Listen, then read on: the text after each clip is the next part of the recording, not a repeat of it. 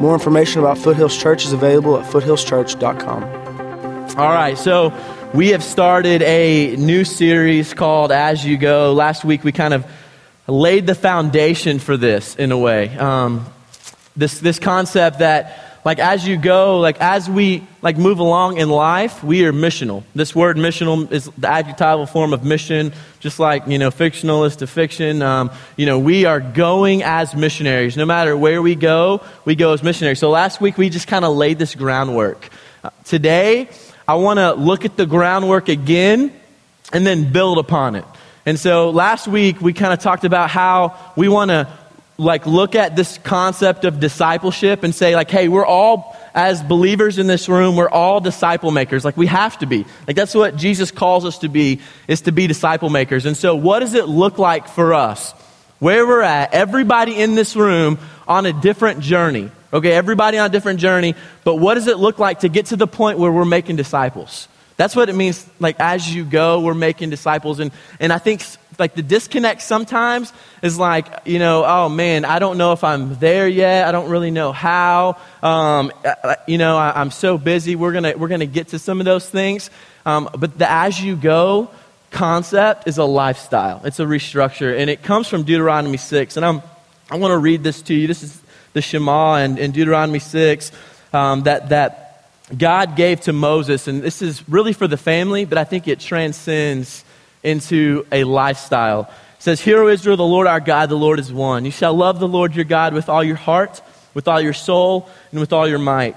And these words that I command you today shall be on your heart. You shall teach them diligently to your children, and shall talk of them when you sit in your house, when you walk by the way, and when you lie down, or when you rise. And you shall bind them as a sign on your hand, and they shall be as frontlets between your eyes.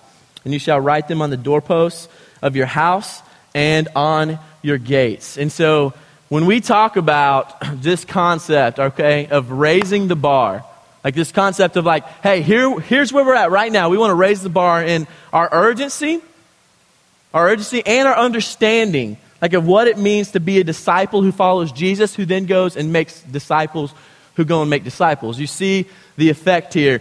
And so, when I talk about raising the bar for students, it's easy to kind of throw in, hey, we want to, as middle schoolers, learn to take showers, put on deodorant, come and not play Xbox all day. There's a raise the bar lifestyle, kind of within that, but when it comes to us as adults, it's a little bit differently. It's kind of what we talked about last week, going from the comfortable, raising the bar to the missional. So we don't want to be passive as dads and husbands. We don't want to work too much to the neglect of our family. We don't want to be someone else at work than we are here on Sunday morning or in our small group or wherever it is. It's a lifestyle. Jesus is the center, the gospel is the center. Everything else works out from that. And then as we go, we make disciples, right? We make disciples. And last week I brought up 4 different areas where we can kind of be intentional at and kind of go at with urgency in this discipleship concept. Really, our family. Do you have children? Well, then you're a disciple maker. Our church, we have lots of children over there right now whose parents hopefully are in their life, but also need someone to disciple them. We have hundreds of kids on our campus, whether it's children or our middle schoolers and high schoolers on Wednesday night who need someone to disciple them. Also in our community, just this as you go to work, as you go to your third place, whatever it is, and then to the world. God has called us to make disciples. The greatest or the most accurate statistics kind of from Barna right now that I talked about last week. It's 7.1 billion people in the world, and then 2.9 of those are unreached, meaning they've never heard of Jesus. And so that even of itself, I think, is a tension filler within that. And so I want to go ahead and give you the big idea this week. And it's going to be on the screen. And the big idea that I want to kind of start with and then build off of as we look at Acts 17 is this. Missional simply means, this word missional, means to see the world through the eyes of a missionary. It's that's the goal here, period. If you're an adult in the room, that's the goal. With your life, the big idea from last week, we are not missionaries because of where we live, but we are missionaries because we belong to a mission. That's the goal. Young people, that's the goal. We kind of disconnect missions often. We think of missions as the person in China or Africa or who kind of comes back or we send money to or we write the check to or we might go for 5 to 7 days on a trip and do. But missional means to see the world through the eyes of a missionary. And so just to kind of present the problem right off the bat is I'm going to kind of give you 4 reasons why I think we don't do this. Why we say, all right, I don't really, I'm not missional or I'm not making disciples. And you can go ahead and put that on the screen as well. And problems with living a missional lifestyle, number 1 is really we don't know how to do it. I don't know how. I don't know like what it looks like in our homes. I know I'm supposed to make disciples of my children, like as parents, you're supposed to be the primary disciple maker in their life. But you really don't know how to do it. You've never been taught. You don't maybe feel adequate to do so.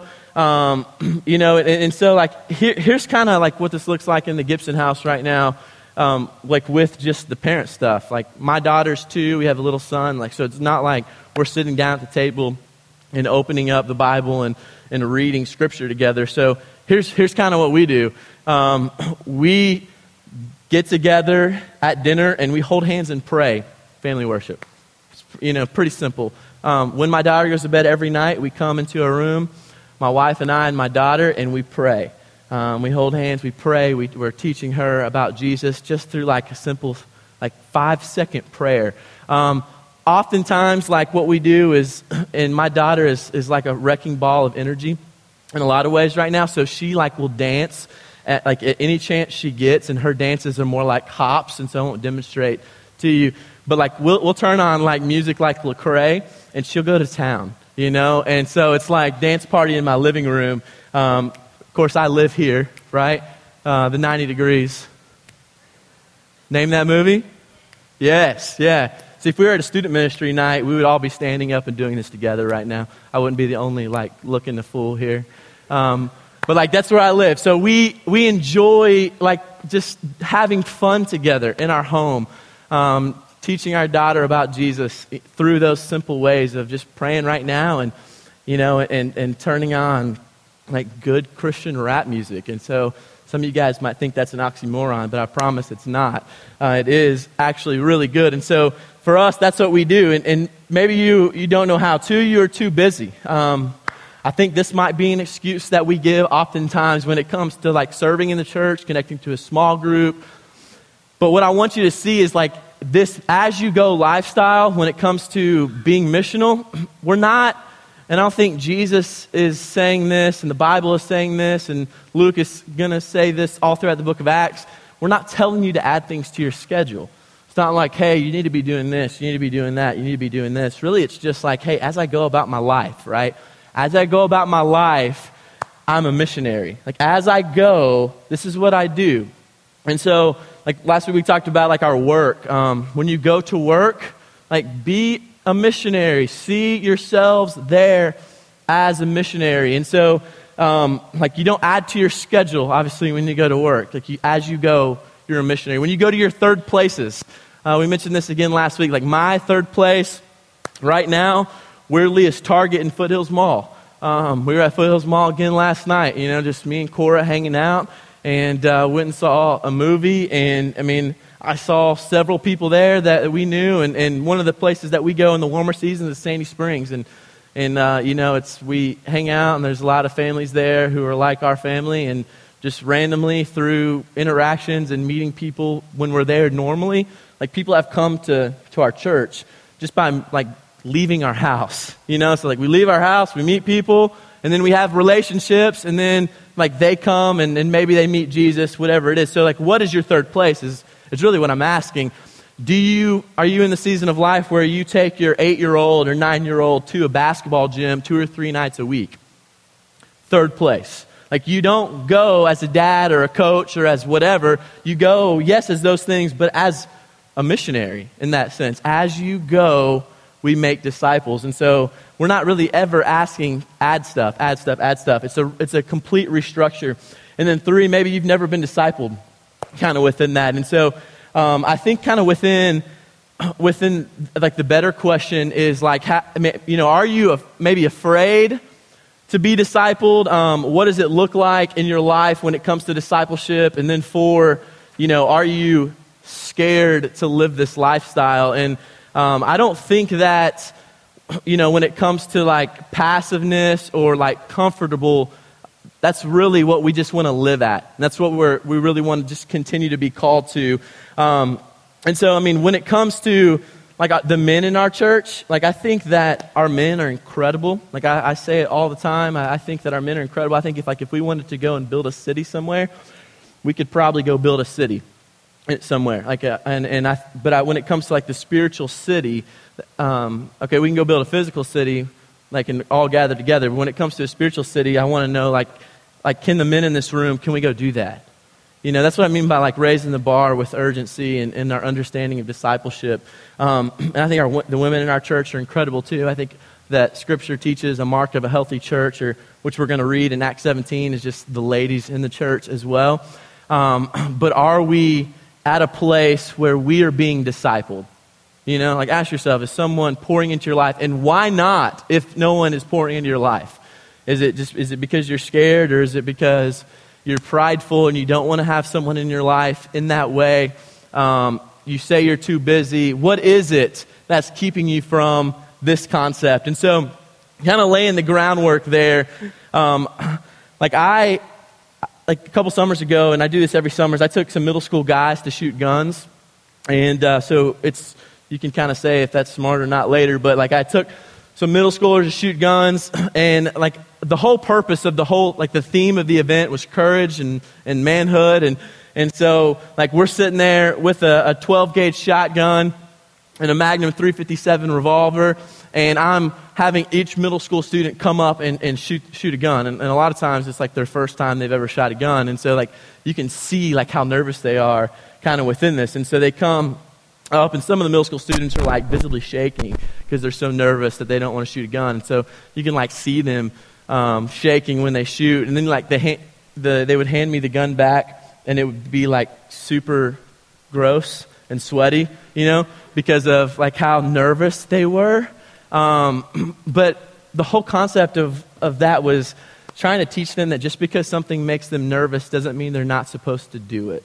And like I'm trying to instill this in our young guys constantly. Like just because something makes you nervous, like just because like you get your palms get sweaty, your heart starts beating a little bit, that doesn't mean you're not supposed to do it. In fact, the mark of maybe following Jesus within this concept and posture of being courageous and daring and following him, and maybe a mark of manhood and womanhood, is that when we are nervous, like we go after it. And so this whole concept of as you go, this lifestyle, I want to ask you there, even before we get into Acts 17, what's keeping you from it? What's keeping you from an as you go lifestyle? And so let's look at Acts 17 here. And I want to dive into verses 1 through 9, just like we did last week, in the form of I'm not going to read it and make like 3 or 4 points, but I want to read it and walk through it and just kind of make some observations as we go through it. So this is Luke writing. This is Paul and Silas heading to Thessalonica. And in verse 1, this is what we see. Now, when they had passed through Amphipolis and Apollonia, they came to Thessalonica, where there was a synagogue of the Jews. And so now that when they had passed through, so the first thing I think we see is that like they were actually going. They were going. They were getting up like out of bed, and they were going to work, what we do every day. And they were coming to church on Sunday morning. They were going to small group whenever. They were going to their third places, just like we do. So like they passed through. Here's Paul and Silas walking through. They're doing their deal. They're doing life just like we do, right? Like it's no excuse here on the end of like I'm too busy. I don't know how to do it.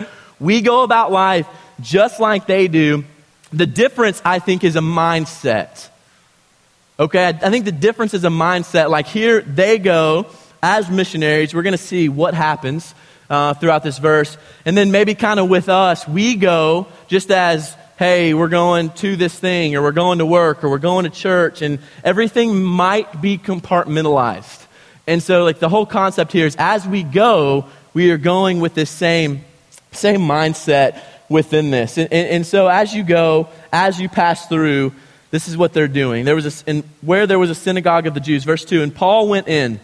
And so Paul sees a synagogue, it's like Trent and a Dunkin' Donuts. Every time he sees one, he's there. Paul went in to the synagogue, as was his custom.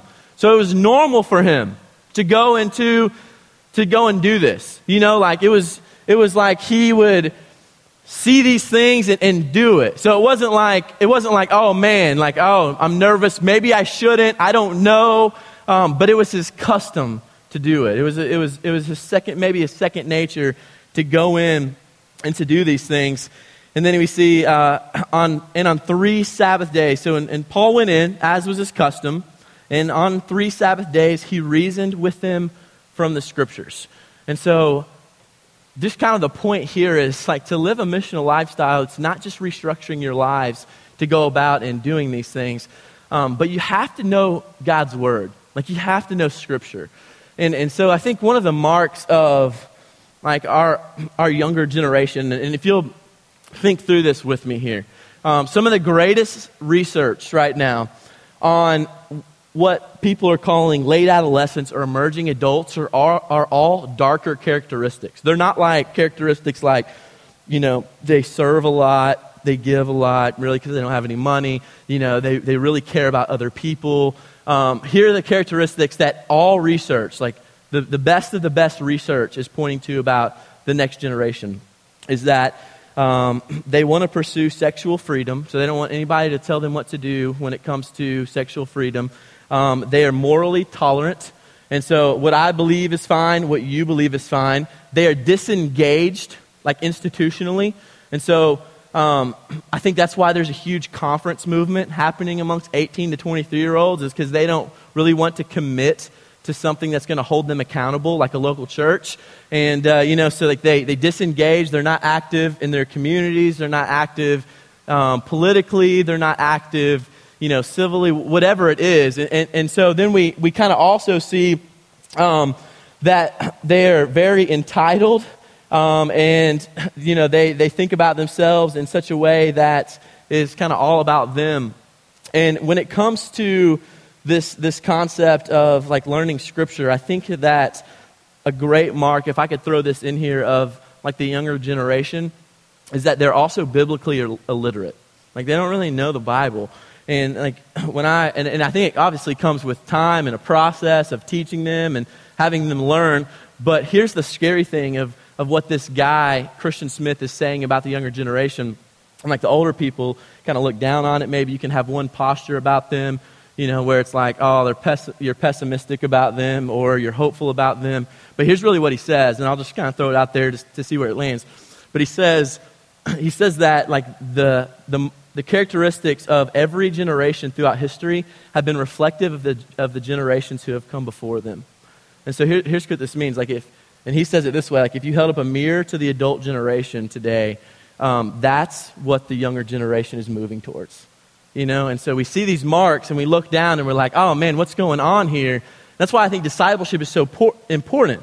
In our home, in our churches, in our community, globally, whatever it is because it doesn't just stop with us, right? It doesn't just stop here, but everything when it comes to our faith throughout history, from Genesis through, the Old Testament, from Matthew through Acts to when Jesus comes back in Revelation, is all about the faith being passed down from one generation to the next generation.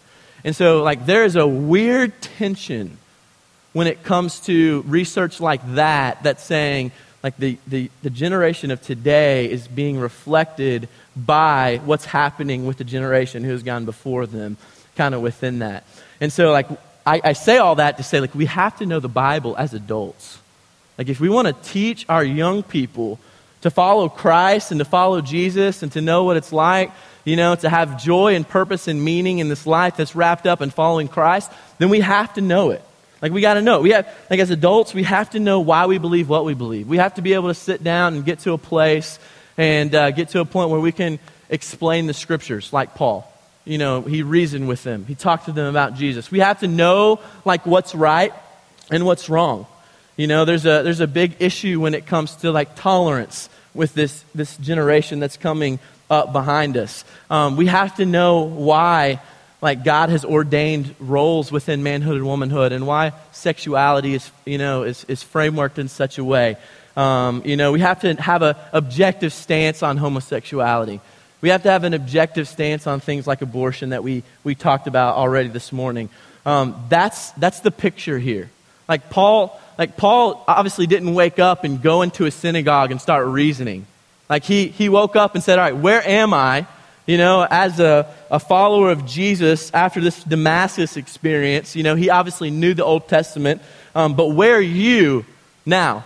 Where are you? Where are you at today? Where are you at in your journey with Christ when it comes to, hey, like I am called to make disciples. How do I get to that point? Like how do I raise the bar? How do I get to the point to make disciples? And so Paul went in, as was his custom, and he reasoned with them from the scriptures.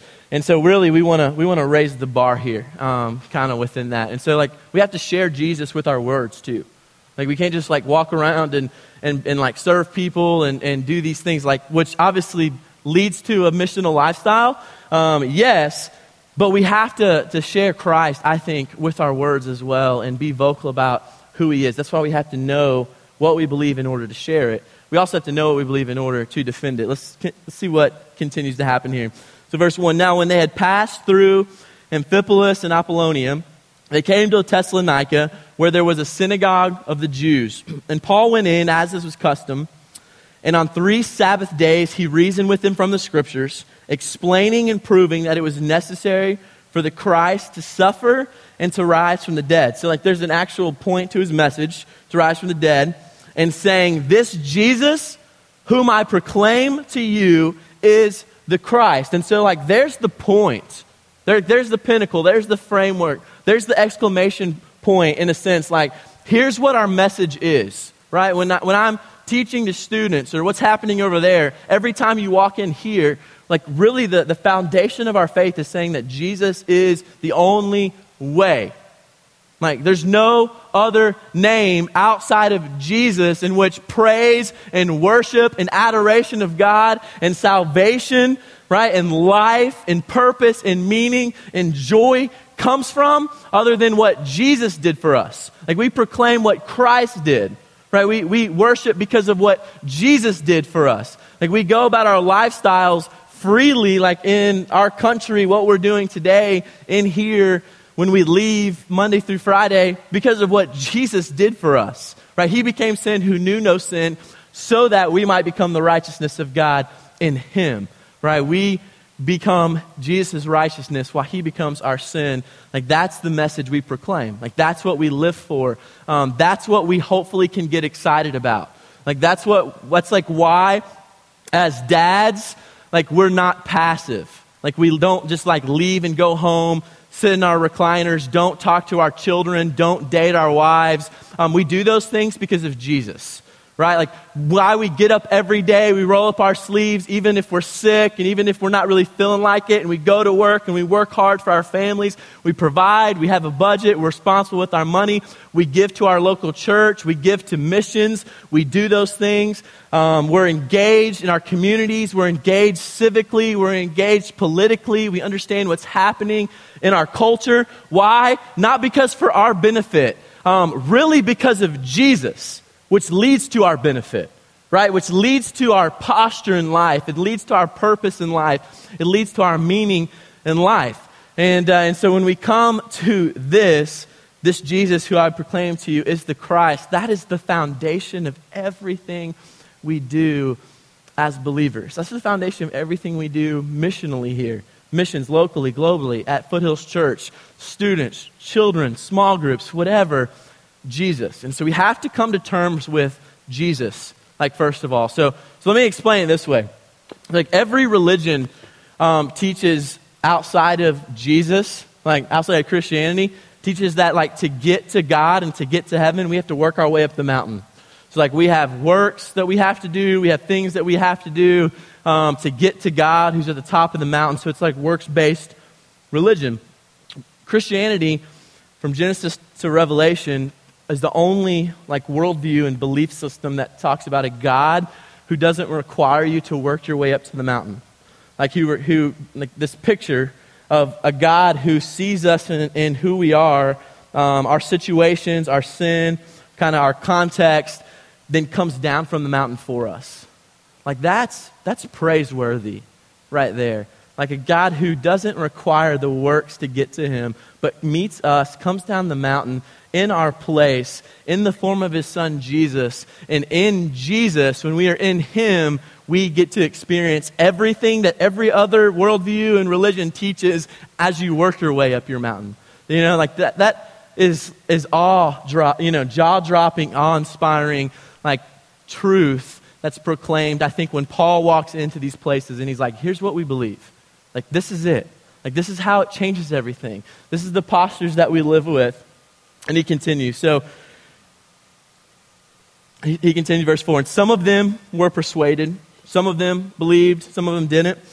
And joined Paul and Silas, as did a great many of the devout Greeks and not a few of the leading women. So, like, some of you, like, are persuaded in a way. Like, in the sense, like, hey, you've maybe have not come to Foothills as a believer, but you've come here and you've heard about this Jesus who God raised from the dead, who gives purpose to life and meaning to life, and then you're persuaded to believe in him, in a sense. Like, you're persuaded, in the form of like, hey, you came as a deadbeat dad, and now you're involved in your family's life.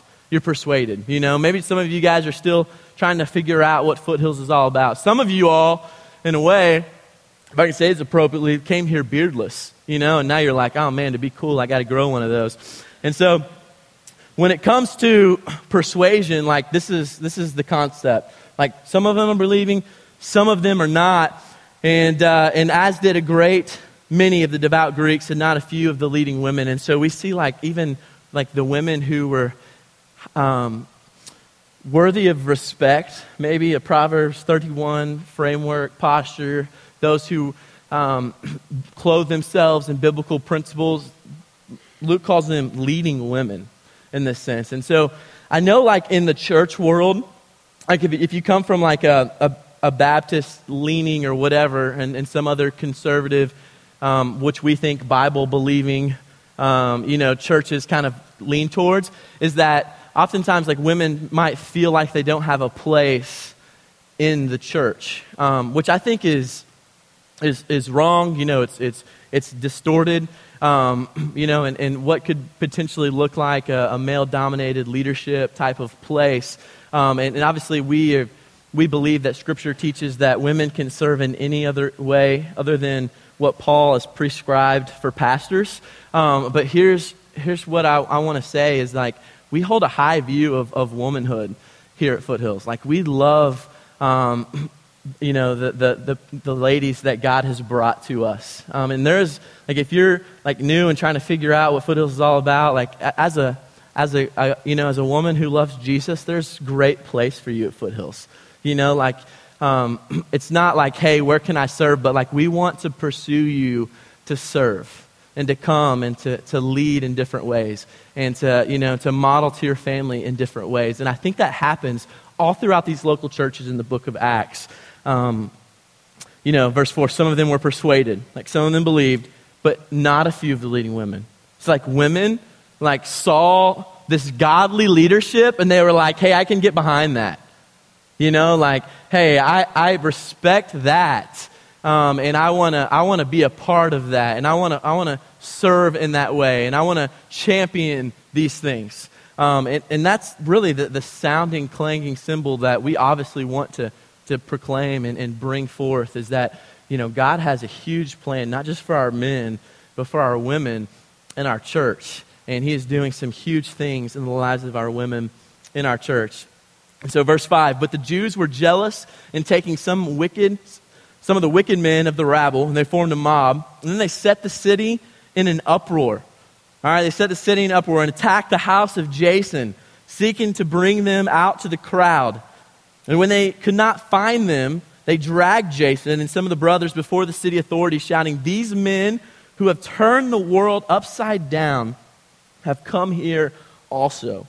So I love just love this picture that we're seeing here in the early church where like when Jesus is talked about, like things get unsettled, you know? So it's like when you go home and talk about Jesus in your family, like it's unsettling because of sin.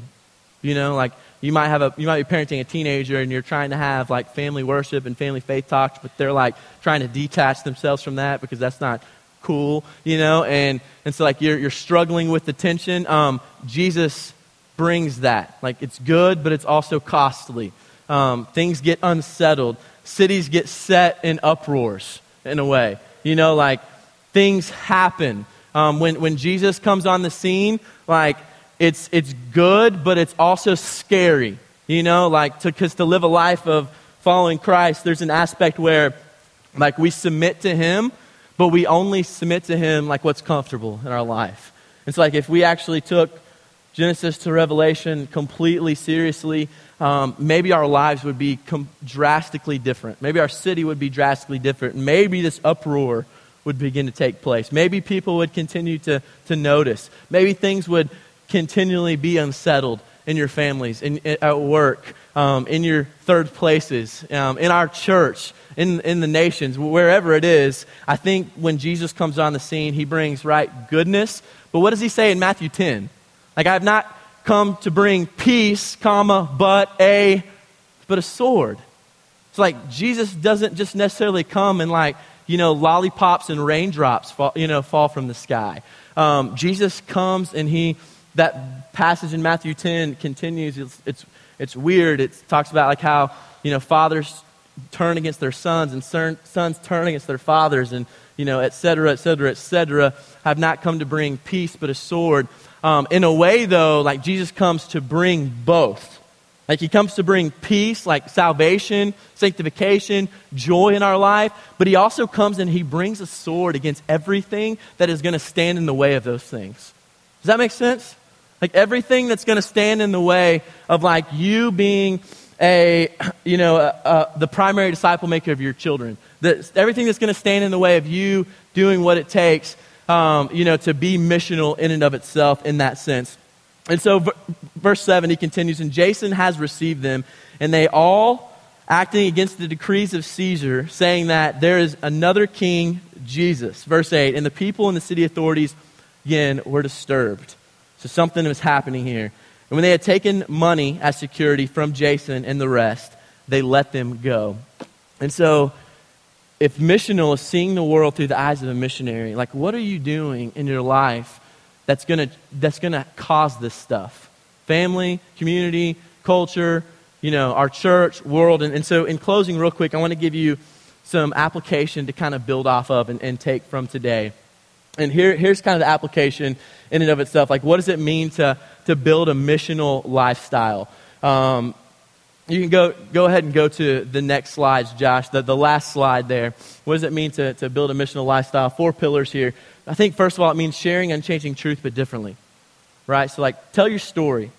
Like, Cora and I went and saw the movie Frozen last night. Like, it was her first movie ever. It was like, I think it's going to be, like, our kids, like Beauty and the Beast. Like, in a weird way, I know every song for Beauty and the Beast. Manhood brought down. But, like, we love stories, right? Stories give us everything we want and hope for, but leave us wanting more. Tell your story. Share unchanging truth differently. Like when I left Frozen, I felt like an Auburn fan. Like I was on top of the world last night. Felt like $1 million because I heard redemptive themes happening throughout Frozen, but differently. Like that's what I wanted. That's what Jesus gives. Share it differently. To focus less on behavior and more on wonder. Parenting is crucial here. When it comes to discipleship, this is crucial here. When we bring Jesus, we bring like the amazingness of who He is, not necessarily like, hey, change your behavior to get to Jesus. Instead, it's Jesus comes and meets us and then changes our behavior. It's not like putting Band-Aids over things and trying to fit a certain mold, but we want to focus more on wonder and less on really behavior. And then 3, focus less on preference and more on truth in and of itself. And so like when it comes to the church, when it comes to your family, when it comes to traditions, when it comes to it's whatever when it comes to preference, focus less on those postures and focus more on truth, like what Paul proclaimed, Jesus, right? And then 4, focus less on rules and more on relationships. A good rule of thumb is parenting or just really anything. Rules without relationships leads to rebellion. Like rules without relationships equals rebellion. And so like we have to, like as believers, build relationships, go in, love people in Christ, do these things, share unchanging truth, focus less on behavior, focus less on preference, focus less on rules, and then do these other things, right? Do these other things as you go, and as you go into your work, into your families, and make disciples, right? The big idea, like being missional, seeing the world through the lens of a missionary, but also kind of building off last week, is that, we're not missionaries because of where we live, but because we belong to a mission. And that mission is great, and we have a high standard. We want to raise the bar in everything that we're doing missionally in our lives. And so I'm going to close. I'm going to pray for us. In the back, and when you leave the worship center, we have a prayer and care room. If you want to know what it means to follow Christ, go and do that. I would encourage you to follow Jesus today. Like if you are in a place where you want to talk more about what it means to lead your family spiritually, come talk to me. Like I love that stuff. Like I eat that stuff up all day. Like I would love to talk about like dads leading spiritually, leading family faith talks, like praying with their kids, dating their daughters, doing crazy awesome man stuff with their sons. Like that's what fires me up. But if Jesus is doing something else in your life, in your heart, or whatever we've talked about today, go there as well. We have counselors who would love to talk to you about what it means to live for Jesus as we go. Thanks for listening. More information about Foothills Church is available at foothillschurch.com.